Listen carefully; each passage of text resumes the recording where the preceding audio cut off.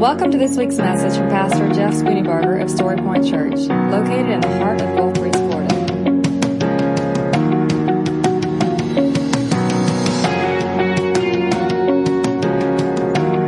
And now, here's Pastor Jeff Spooneybarger with this week's message from Story Point Church. Today I want to address something that I think all of us deal with at some point or another. And that something that we deal with is this. We know what we're supposed to say about God. We know what we're supposed to believe about God because we're told from the pulpit, from preachers, from things we read, who God is and how God acts and all those things. But in my experience and in my judgment, many of us, when we're asked to describe God, we describe a God with our mouth that we don't really believe in our hearts. And so there is a disconnect between what we proclaim about God and what we genuinely believe about God. Now, all of us would agree God is a loving God, right? But when we deal with God, let me say it differently. When we approach God, do we approach Him as a loving God, or do we approach Him as a holy or a hard or a tough or a separate or a whatever other word we want to use? So does that make sense? So here's how you know if you believe what you actually say when it comes to the character and the attributes of God. You know if you believe it based on how you pray regularly. Let me say that differently. You know it based on how you approach God through prayer. How you approach God is an indicator of how you see God. And the difference between what we publicly say about God and what we believe about God is often very, very big. And here's what we say. Well, I know God is this, but when it comes to me, He's this.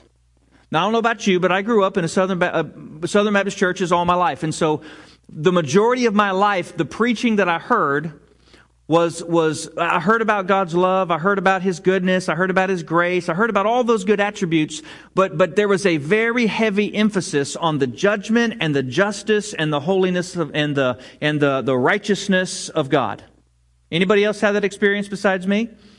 And so what happens is, because of the content that I have been exposed to and because of my own viewpoint, my own lens of life, the tendency is to see God as as separate and as out there rather than right here.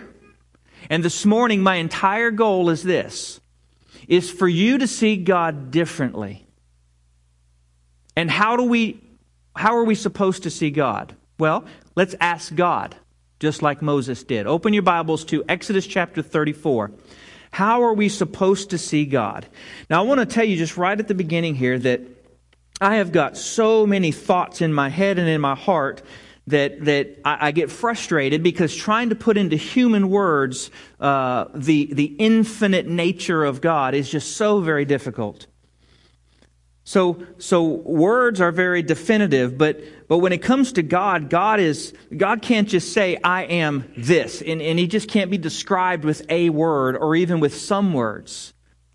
I mean, that's why when we have the names for God, it's not just one name. It's multiple names because no single name is fully definitive of all that He is. So the frustration this morning is that you might hear what I'm saying, but not actually hear what I'm saying because I may say a lot. So I want you to give me a little grace, okay? In Exodus chapter 34, Moses is about to experience the presence of God. And I'm not just talking about a worship service experience. I'm talking about face to face with God Almighty, right in the midst of the God of the universe. And he is going to experience this, and God is going to say to Moses, "This is who I am." So it's as if Moses said, "God, who are you?" He actually said it in this way in chapter 33, "Show me your glory," which is, in a sense, is, who are you?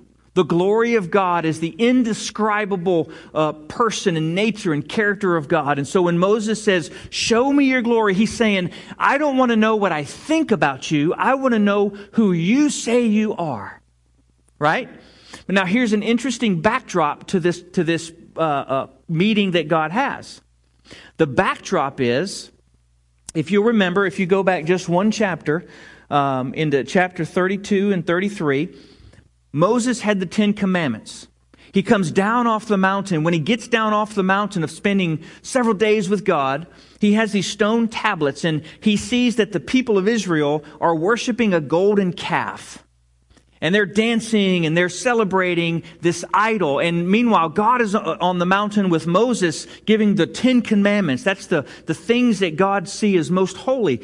And so Moses comes down and he sees this great sin, and he slams the plates down, or the commandments down on the ground. They shatter into pieces, and then there's judgment that comes upon the people. So the next chapter, God is with Moses, and Moses said, Lord, I want to know that you're with us. And I think what he's thinking is, look, we have just sinned so greatly. We have rejected you in such a hard manner. We have pushed you so far to the edge. Can you ever forgive us? Will you still go with us? Please don't send us out unless you go with us. He says, will you show me your glory? Then in chapter 34, here's the scene. God says to Moses, Moses, get some tablets and meet me on the mountain. So Moses takes some tablets and he chisels them out, and he's carrying these 2 giant stones. Now, I don't know how big they were, but I know that stone is not light. I want you to imagine the 1x1 pavers, okay? The 1x1 pavers that are about 2 inches thick. I want you to pick 2 of those up in your hand, and let's imagine that's what he's carrying up this mountain. So he's walking up to Mount Sinai, and he's walking up carrying the law. The rules, if you will. This is how you are to live. Now, we know in the New Testament, Jesus said, look, the law is all about 2 things, loving God, loving your neighbor. But for the Israelites, they didn't quite get that. And so these essentially were the rules for living. Just do these 10 things, and everything you do, and all is good. Now, here's the reason that's important. Because Moses is walking up to meet with God so that God can say, this is who I am. And the backdrop is he's carrying the rules that were given by God. Now, what does that say to you in your mind? What kind of picture do you have? Well, I have the picture of a judge. I have a picture of this mighty being who is on his throne. Yes, you may enter my presence. You know, whatever. I have this figure of power and this figure of greatness and that, you know, all-knowing and really an unapproachable God. That's in my mind what I have when I put this scene together. So he approaches, he comes up the mountain carrying the rules, and the Bible says that the Lord passed by and made his presence with Moses. And as he passed by, he proclaimed himself.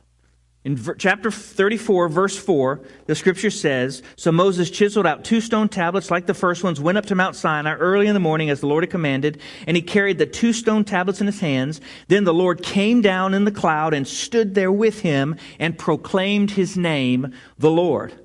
And in verse 6, and he passed in front of Moses, proclaiming the Lord, the Lord. Now, he begins by saying his own name. The Lord, the Lord. He said it twice. Why twice? Well, in traditional Hebrew culture, if you say it twice, there's more of a personal nature. There's a relational aspect to it. But listen to what he says. He says, Yahweh, Yahweh, which means I am, I will be. But it's even deeper than that. There's a causation to it. So I am the one who formed the heavens and the earth and the mountains and the moon and the stars, and I will be forever and ever and ever the King and Creator of all the universe. Do you see the majesty of this?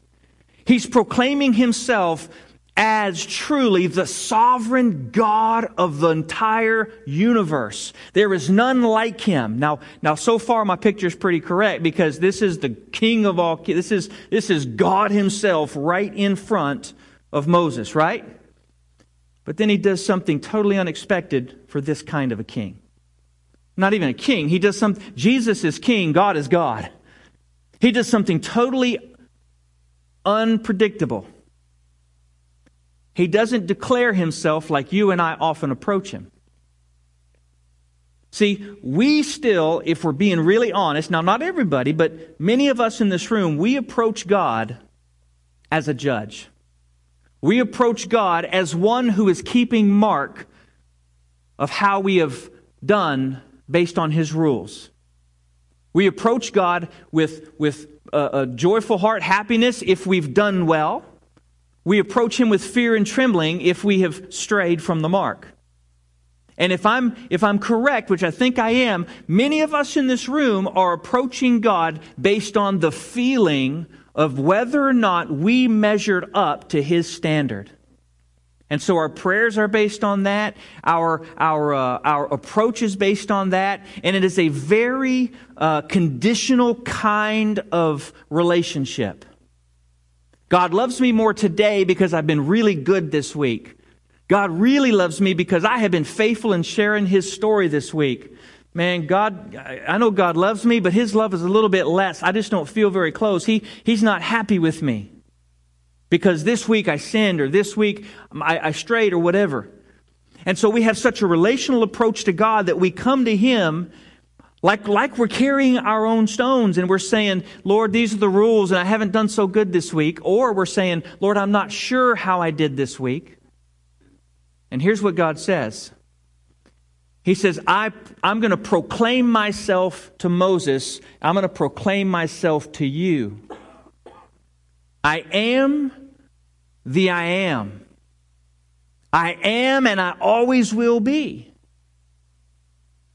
I am compassionate. That blows me away. His first word is not judge. His first word is not holy. His first word is not righteous. His first word is not king. His first word is not power. His first word of the description of Himself is compassionate.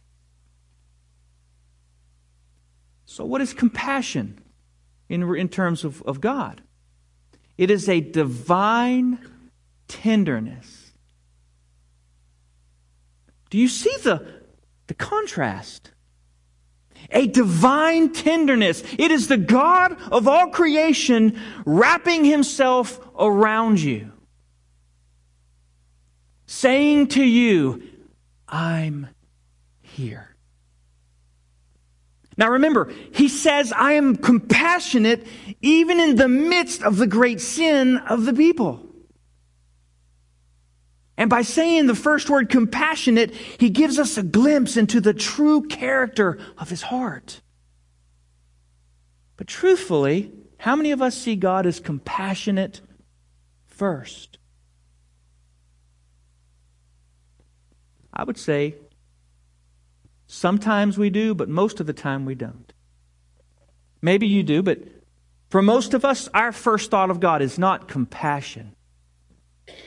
See, because we know there's Scripture that says the fear of the Lord is the beginning of all wisdom. We know that the Scripture says we're to approach the high and holy mountain with fear and trembling. We know all this stuff, and so that's what we placed first in the list. But God says, no, you've missed it. I am first and foremost compassionate.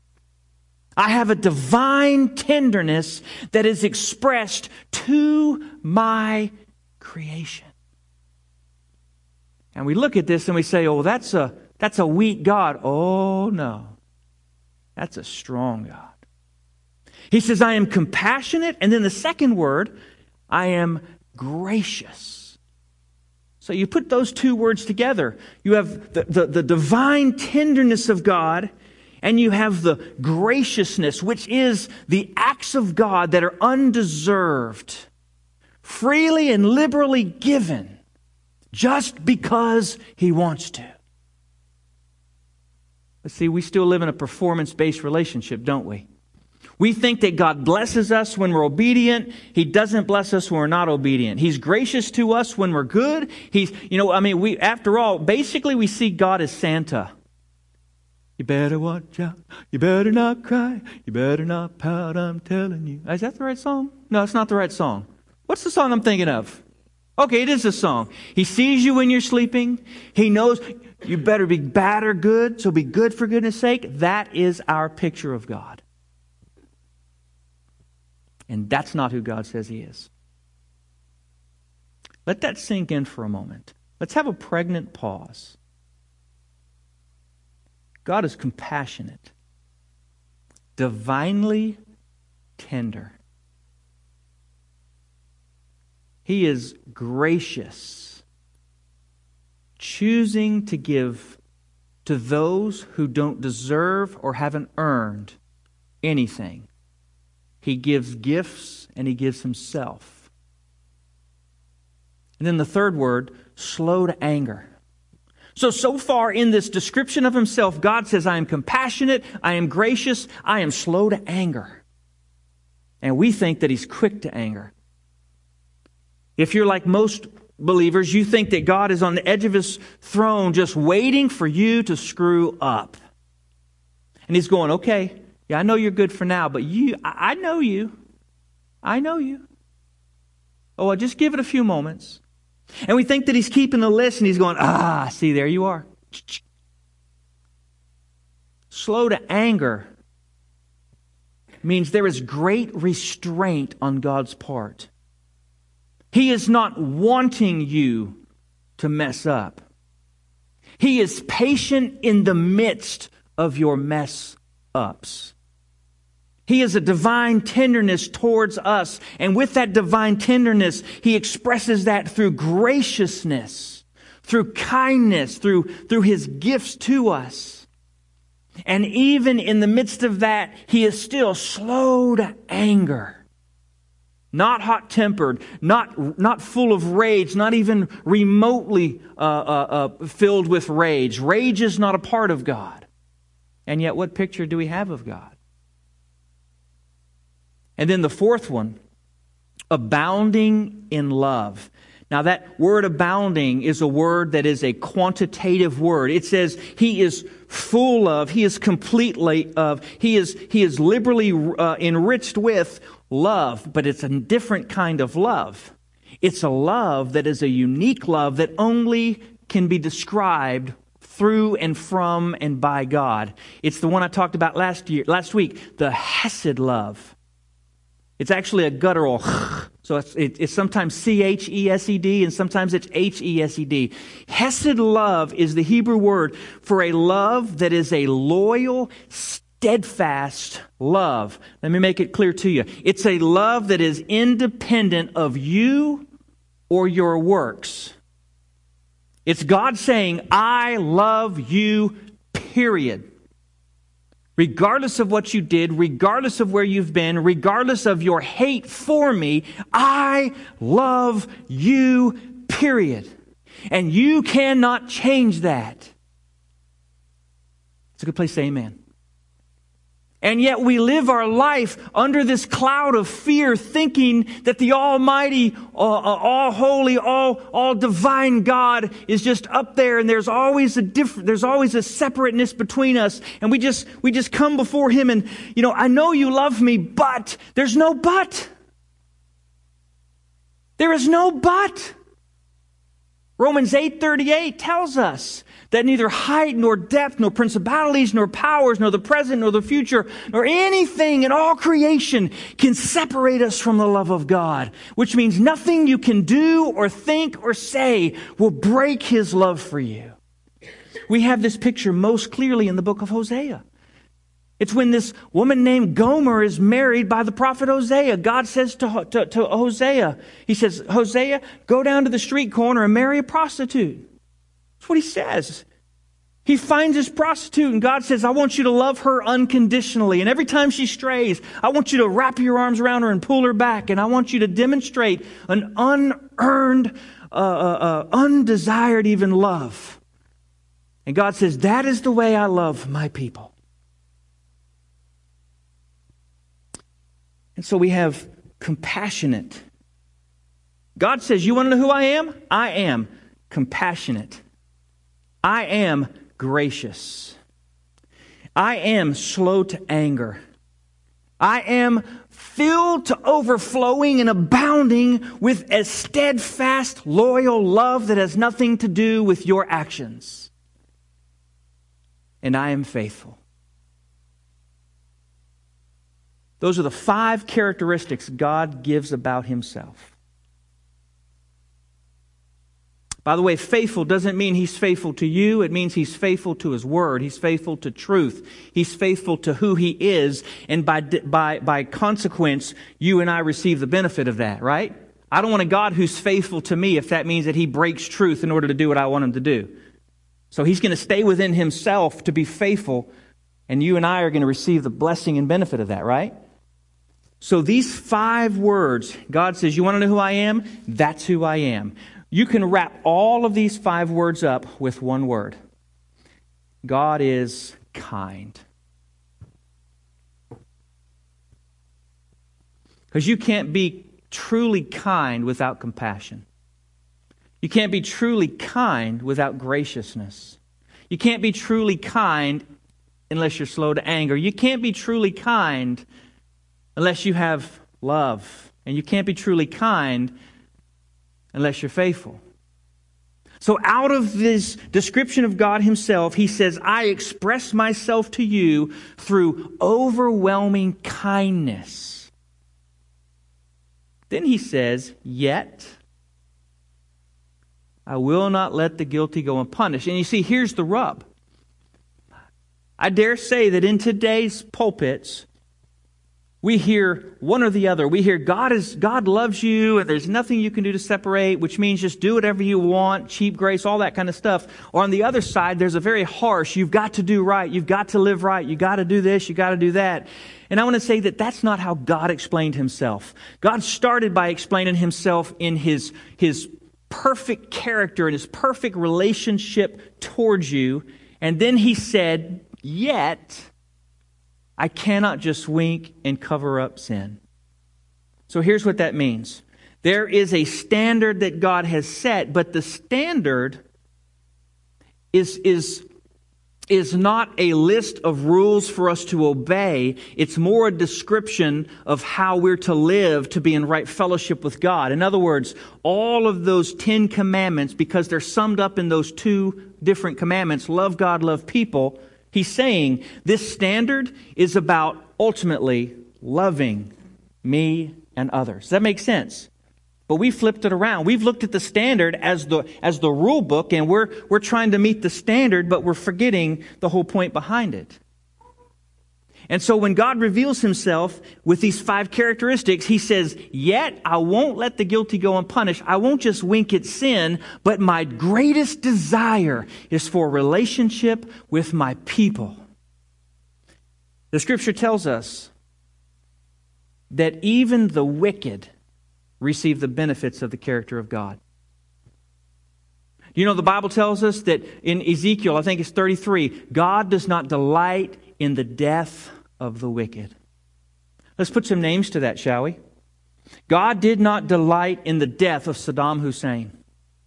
God did not delight in the death of Fidel Castro. God did not delight in the death of Charles Manson or Ted Bundy. God did not delight in the death of Osama bin Laden. God did not delight in the death of anyone that you might fill in the blank, even though we oftentimes celebrate that. Much must be to God's brokenness.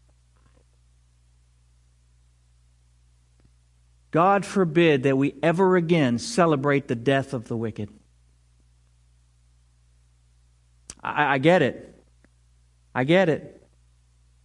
But that's not the heart of God. See, God is not willing that anyone should perish, but that all would come into eternal life. The greatest thing that would ever happen is when the brutally wicked would find forgiveness and find repentance and come into a relationship with Jesus Christ. We don't want that. We're like Jonah. We want God to condemn and we want God to judge because they've earned that. They've deserved that. But folks, Jesus said that we have offended God.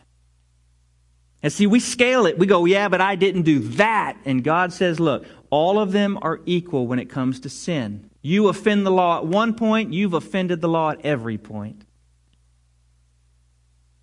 And so God you've heard it said this way, the foot of the cross, at the foot of the cross, it's level ground.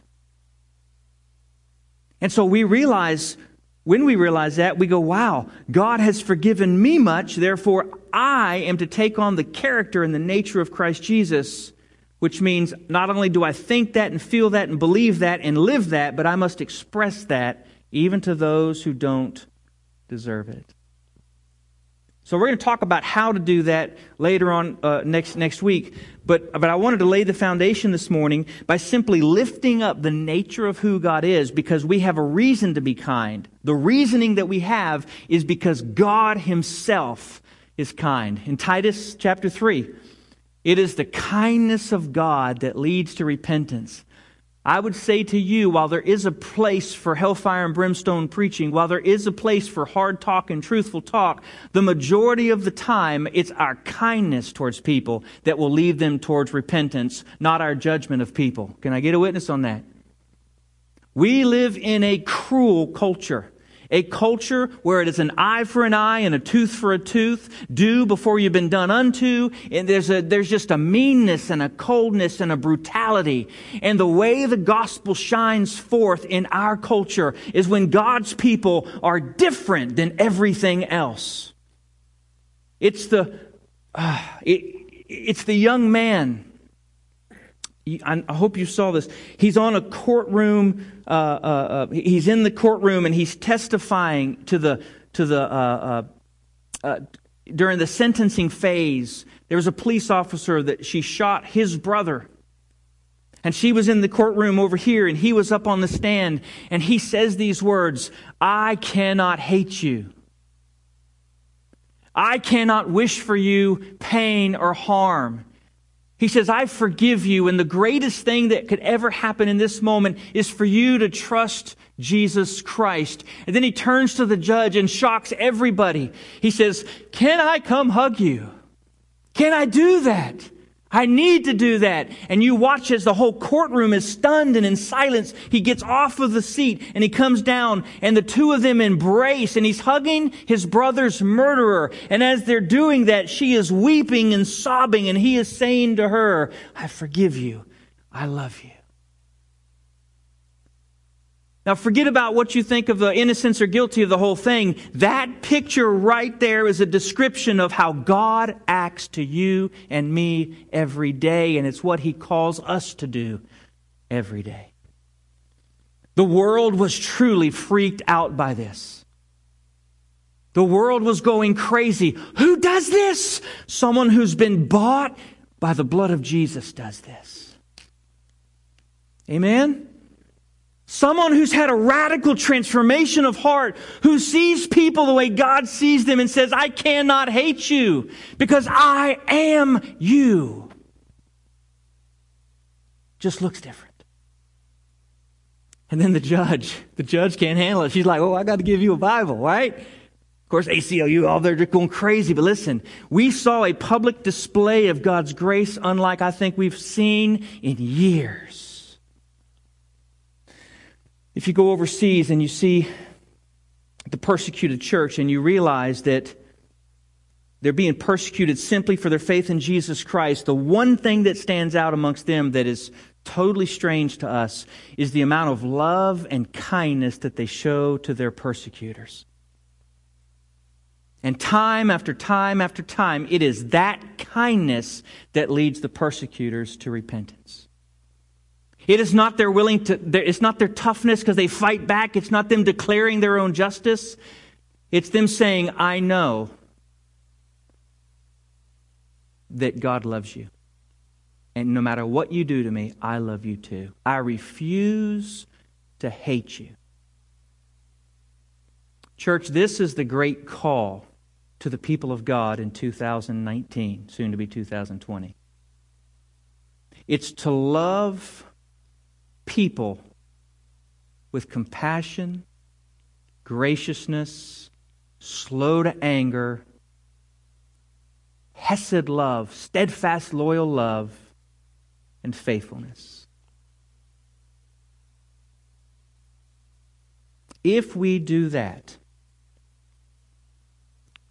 the world changes. So we have to reevaluate how we do things. We got to reevaluate and simply ask the question, is this kind? I heard a statement this week that I think is just incredibly powerful, and it's in fact a statement that I think we should choose to live by. What God has done, what others may do to me cannot be compared to what God has done for me. What others have done to me cannot compare to what God has done for me. Memorize that. Write that down. Put that in your heart. Because the next time you are tempted to respond with an eye for an eye, just remember what they have done to you cannot compare what God has done for you. And as you see God not as a righteous judge, but as a loving Father who's full of these things,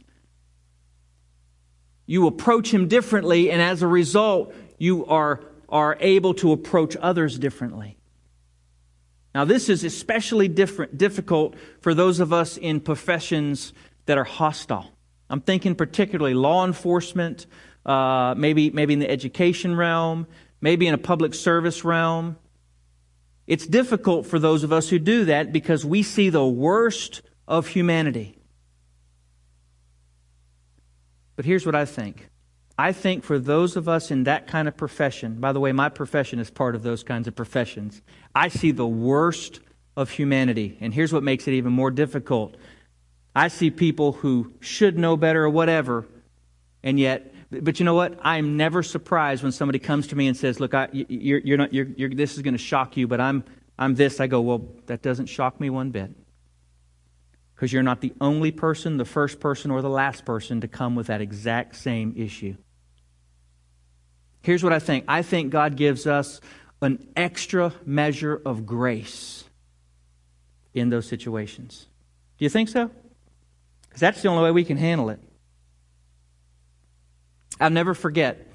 I learned something from my father. I learned a lot from my father, but I never forget him talking about how he had to make difficult arrests. My father was law enforcement. He was special agent with customs, so he dealt with international issues, money laundering, different things like that. And I'll never. A lot of what his job turned into was prosecuting and figuring out, a lot of child porn, because it was traveling back and forth. So that fell under his responsibility at some point. And I'll never forget him saying on a couple of occasions, "Yeah, I had to arrest a pastor today," or "I had to arrest a person that was a good person, just got caught in bad circumstances. He let himself go to a place he shouldn't have been." And as I heard, and as he was telling me about that, he was sharing with me about how he was able to minister and to love them even in the midst of it, as opposed to just grabbing them, being harsh. Does that make sense? And I got to see and hear about grace when it was undeserved. And I pray that I will model my life and that you will model your life after the same principle. So next week we're going to talk about it. I don't want to jump ahead too much, but listen to what Matthew 5:17 says, and then we'll close. I'm going to give you a chance to do something. Matthew 5:17 says this: "Therefore, let your light so shine before men." Where is it? 5:16. I said that. "In the same way, let your light so shine before men that they may see your good deeds and praise your Father in heaven." Your shining light that will lead people to the Father is your kindness. That's what good deeds are. They're kindness. So to prepare your heart for next week, when we really unfold this, I'm going to ask that in this moment, as we have a time of invitation, you would allow God to start bringing to mind areas of kindness in your life. Areas that you are not kind, or you have a difficulty being kind. It might be a family relationship. It might be a friendship. It might be a circumstance. But I'm going to ask you to confront those areas of kindness today And I recognize that you may not be ready or willing to just, I choose to be kind. Maybe you are. I hope you are. But would you at least identify these areas in your life? Does that make sense? At least identify them. Probably it's going to be relational. And probably it's going to be in an area where you are humanly justified to not be kind. We acknowledge that. But remember, what someone has done to you cannot compare to what God has done for you. When we choose to be kind, not only are we choosing to be most like Christ Jesus, but we are choosing to be set free from the chains of the bondage of holding on to those things. Will you close your eyes and bow your head for just a moment?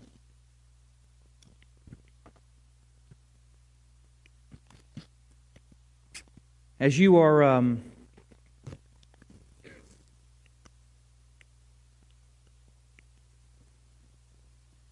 as you're asking God to help you to see those areas of kindness that you need to start displaying.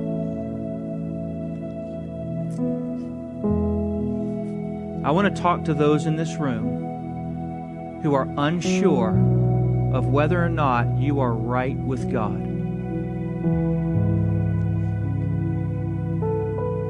If you're unsure as to whether or not you are a child of God, whether or not you have a relationship with Him, can I just say to you that the kindness of God, even in this moment, is being extended to you. His kindness is this: He doesn't want anyone to perish, not you particularly. His greatest expression of compassion, divine tenderness, was when He sent His Son to die on a cross so that you could be forgiven. Jesus Christ died on the cross so that you could be right with God the Father. It was the only way. And because He paid that price on the cross, it is by grace that you are saved through faith, not of your works. In this moment, if you are far from God, if you don't have a relationship with Him, can I invite you even now to give your life to Him? Say to Him, God, I know that my sin condemns me. And I know that I don't deserve your love. But I place my faith in you. I trust in what Jesus Christ has done. And even though I don't understand it all, I believe that you died and rose again to make me right with you. So I give you my life, and I ask your forgiveness in Jesus' name. This morning, if you placed your faith in Christ Jesus, I want to invite you to make that known. Come up and tell me. Just say, hey, look, I trusted Christ Jesus today. There's a card on your worship guide. Maybe you can make that known on there as well. But guys, we serve a great and awesome God. Let's let Him be God in our lives. When you are inviting people into the family, what you're really doing is introducing them to your Father. Think of it that way. Can I introduce you to my dad? Can I introduce you to my Father who has been everything to me? That's what you're doing. Father in heaven, I pray now that as we move into a time of decision and invitation, I ask that you would overwhelm us with your presence. God, I pray that you would overwhelm us with your compassion and your graciousness.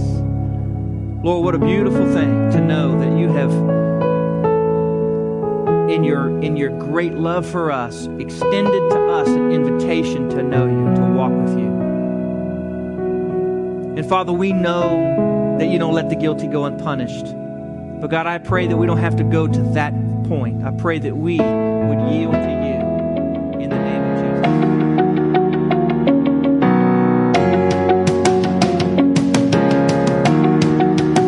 Thank you for listening. You can find out more about Story Point Church at storypoint.church.